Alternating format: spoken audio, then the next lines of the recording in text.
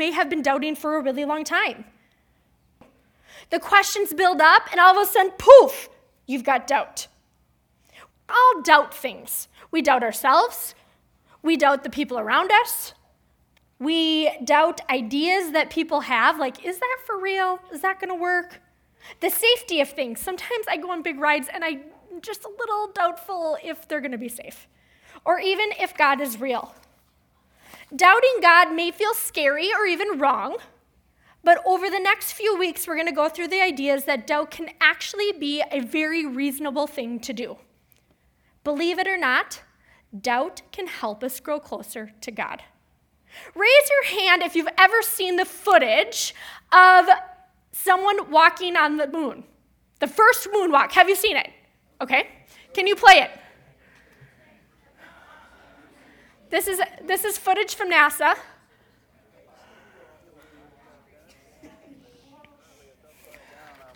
But we can make out a fair amount of detail.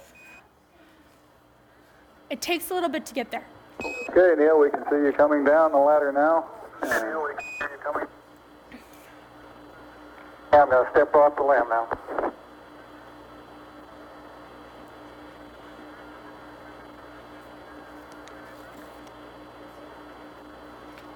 That's one small step for man, one giant leap for mankind. How is the quality of the TV? Oh, it's beautiful, Mike. It really is. Oh, geez, that's great. Is the lighting halfway decent? Yes, indeed. They've got the flag up now, and you can see the stars and stripes on the lunar surface. Up now, and you can see the stars and stripes on the lunar surface. Beautiful, just beautiful. It's difficult to imagine. So there's been 12 people since 1969 when they first did this that have walked on the moon. My question for you. Raise your hand if you think this actually happened. Put your hands down. Raise your hand if it didn't happen. Okay, I have a confession. I kind of wonder, why did we put people on the moon for 3 years and we stopped? Like, that is my biggest defense of going, did this really happen?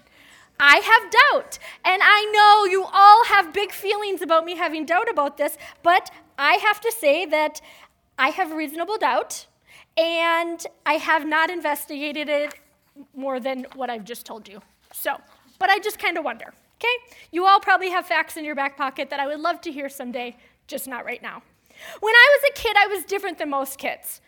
I was curious, and I did ask why. Remember last week we talked about how why? But for the most part, I believed my teachers and adults. I did what they told me or believed what they told me. I didn't really question it. Okay, maybe I totally didn't believe what they told me, but I was obedient. Or maybe certain times the things were important, they weren't important to me, so I didn't really ask questions about them. Then I hit this age of being a teenager, and I questioned everything way beyond why. And what I learned at this stage is that questions made adults feel uncomfortable and annoyed and almost challenged.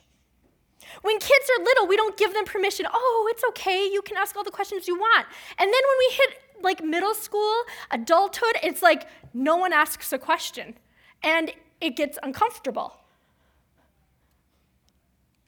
We might even worry what people think when we ask our questions, and we have these questions in our bodies and minds, and we're like, who are we supposed to ask? I'm not saying this is the right way to live our life. It's just the way it is. And now I disagree with it, and I work really hard to stay curious and ask questions, even if they make it uncomfortable. Because of me asking questions, it's led me to grow in areas of my life, in almost all areas of my life. Maybe you don't voice your questions because you think people will judge you. Maybe you stay quiet because you don't want to be the dumb one or like people to know that you're confused. Maybe when it comes to faith or belief in God, someone told you, this is what we believe. Don't question it. So you don't want to seem disobedient. What if questions, instead of being the enemy of our faith, are actually the way that we grow deeper. What's caused you to doubt recently? It could be something you heard in science class, and you wonder, can God exist and science? It could be the loss of someone you love that makes it difficult to stay hopeful. If there's something that the prophets in the Bible were familiar with, it was doubt. They were often asked to deliver messages on God's behalf to people who doubted God and his promises. Like a parent telling you the same thing over and over, the prophets did this for God's people, for God. And in the Old Testament, God created the nation of Israel, the Israelites, and they were his chosen people. But through this nation, there were often power struggles between nations. People would stray away from what God told them because they lost patience or focus. Some people lost their faith and didn't believe that God would keep his promises. It was in the middle of one of these waves of doubt that the prophet Isaiah was sent to speak to his people. Have you ever read poetry in school and you're like, oh my goodness, I get one line and then the next two don't make sense, and then I get another line and I'm like, okay, I think I got it. Do you understand what I'm saying? Have you been there? Because I've been there with poetry. What Isaiah, how he wrote God's words is like a poem. So I'm going to give you the lines that are the most clear to me. Isaiah 41. Listen to me in silence. Let the people renew their strength. God is talking through Isaiah. He gives up nations before him so that he tramples kings underfoot. He pursues them and passes on safely. But you, O Israel, my servant, Jacob, whom I have chosen, the offspring of Abraham, my friend, you whom I took from the ends of the earth and called from its farthest corners, saying to you, you are my servant. I have chosen you and not cast you off. God is saying, I have chosen these people. I'm with you. Fear not, for I am with you. Do not be dismayed, for I am your God. I will strengthen you, I will help you, and I will uphold you with my righteous right hand. Isaiah says that God knows that the people are fearful. He isn't offended by it. Instead, he says, I'm with you. Do not be afraid. These words happened 700 years before Jesus, so there was a lot of waiting to be like, what is God doing? And then Jesus comes. And he reveals himself, and people don't doubt that he actually keeps his promises. But not everyone believed that Jesus was. We've talked about this for the last 5 weeks about Jesus. And so we're going to go back there. Remember, we're at the table. He's gathered his disciples. We're going back to John, so you can go to page 901.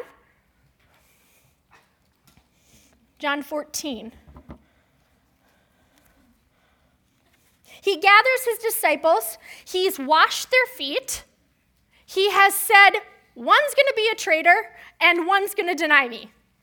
And he washes their feet, and they're sitting there, and Jesus continues to talk to them. Did you find it? He says, let not your hearts be troubled. Believe in God. Believe also in me. In my Father's house are many rooms. If it were not so, would I have told you that I go to prepare a place for you?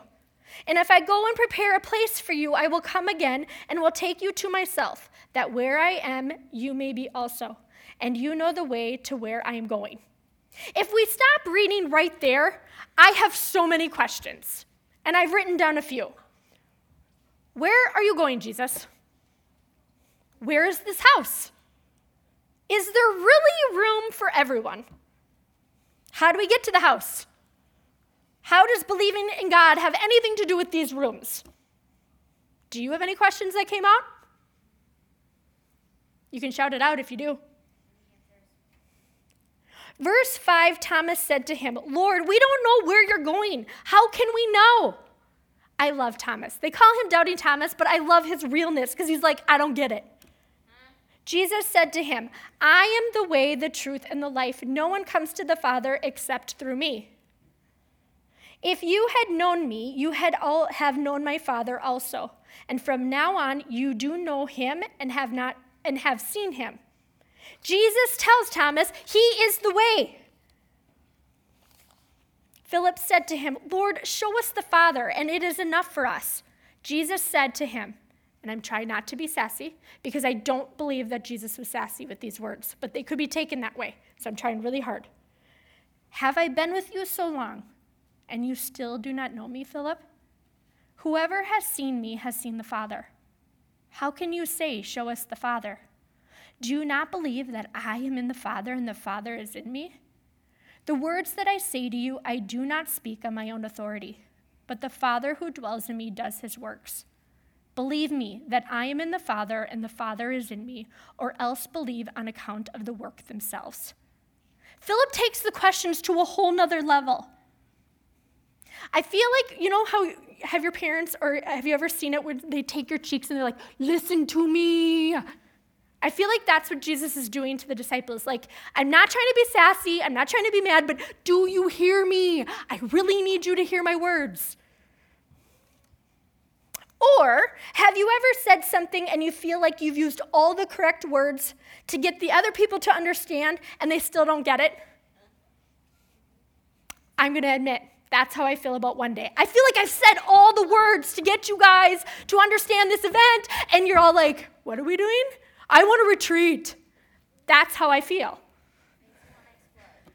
So I feel like Jesus is grabbing their cheeks and saying, I don't want you to be fearful. I am with you. It goes on, Jesus goes on, truly, I say to you, whoever believes in me will also do the works that I do, and greater works than these will he do, because I am going to the Father. Whatever you ask in my name, this I will do, that the Father may be glorified in the Son. If you ask me anything in my name, I will do it. He's making a promise to them to assure them he's not leaving them. Yes, he may not be physically there, but you'll learn next week that he's giving them something. He's trying to shift their focus from the circumstances to the God who assists in their circumstances. He's not abandoning them. He's not forgetting them. We have to take a detour. You know when you're driving and you're like, a detour? Are you joking? I don't have time for this. But I need to take a detour. Because Jesus says the most controversial words that he has ever said in verse 6. Let's go back. Jesus said to him, I am the way and the truth and the life. No one comes to the Father except through me. Some people look at these words and go, how dare he? How dare he say that he's the only way? What if there's other ways? Isn't that arrogant? And the problem with this is that once you take Jesus off his throne, you put something else here. Maybe it's your work. Maybe it's Buddha. Maybe it's Muhammad. I don't know. Maybe it's friends, whatever it is. But if we take Jesus off his throne and say he's not the way, then we have a totally different belief. N.T. Wright says, the belief that all religions are really the same sounds nice and democratic, though the study of religions quickly shows that it isn't true. No other world religion can guarantee people salvation after life. Every person that I've talked to who has been of a different religion, I'm like, do you know that you have a life after this?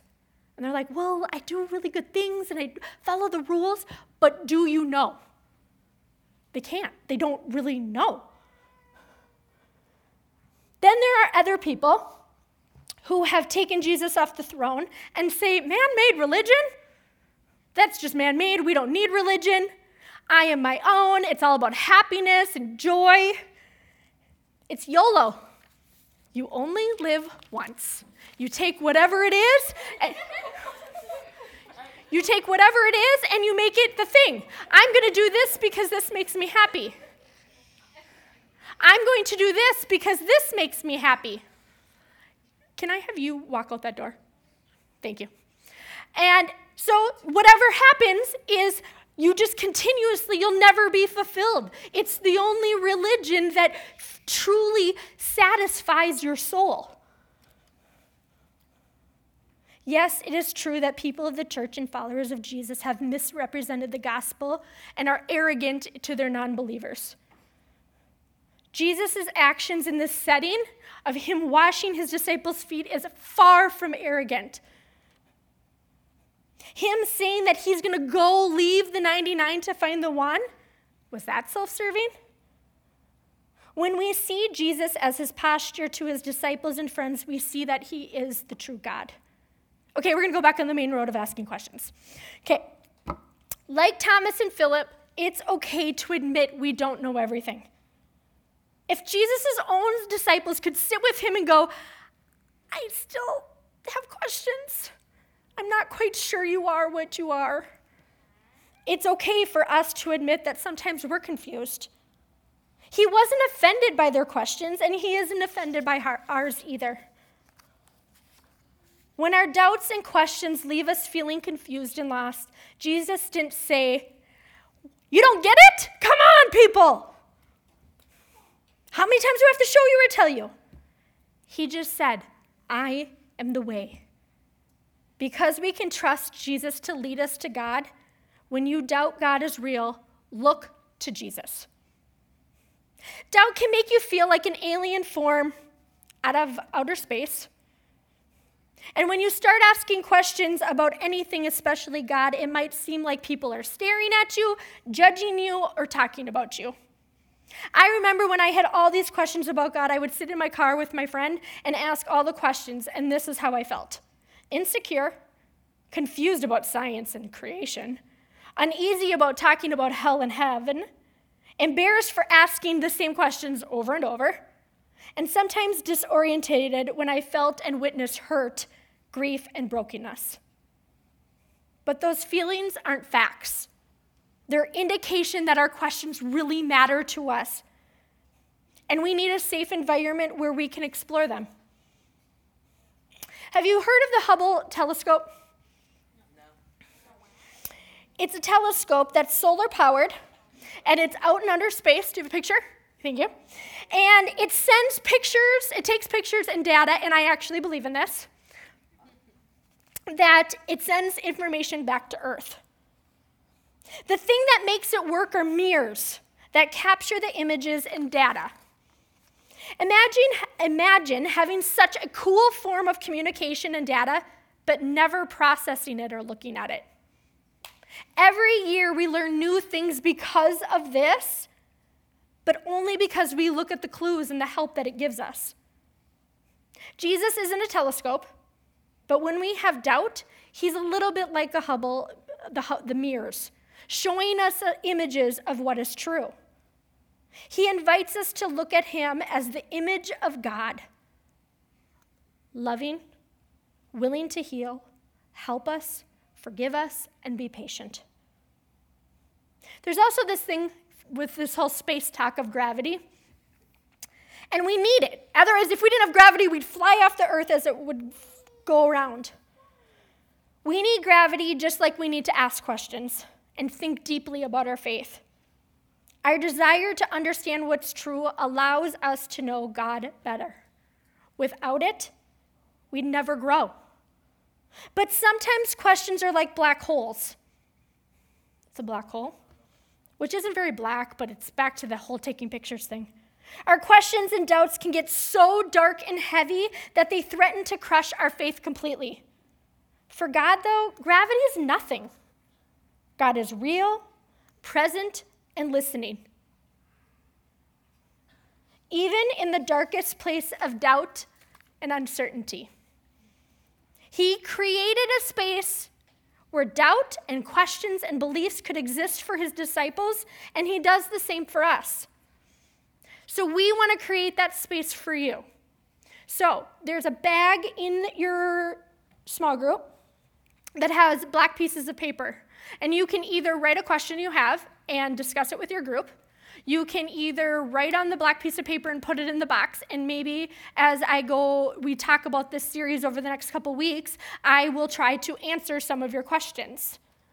But I would encourage you to be a safe place where when someone asks a question and you're like inside going, duh, do not show duh. Show curiosity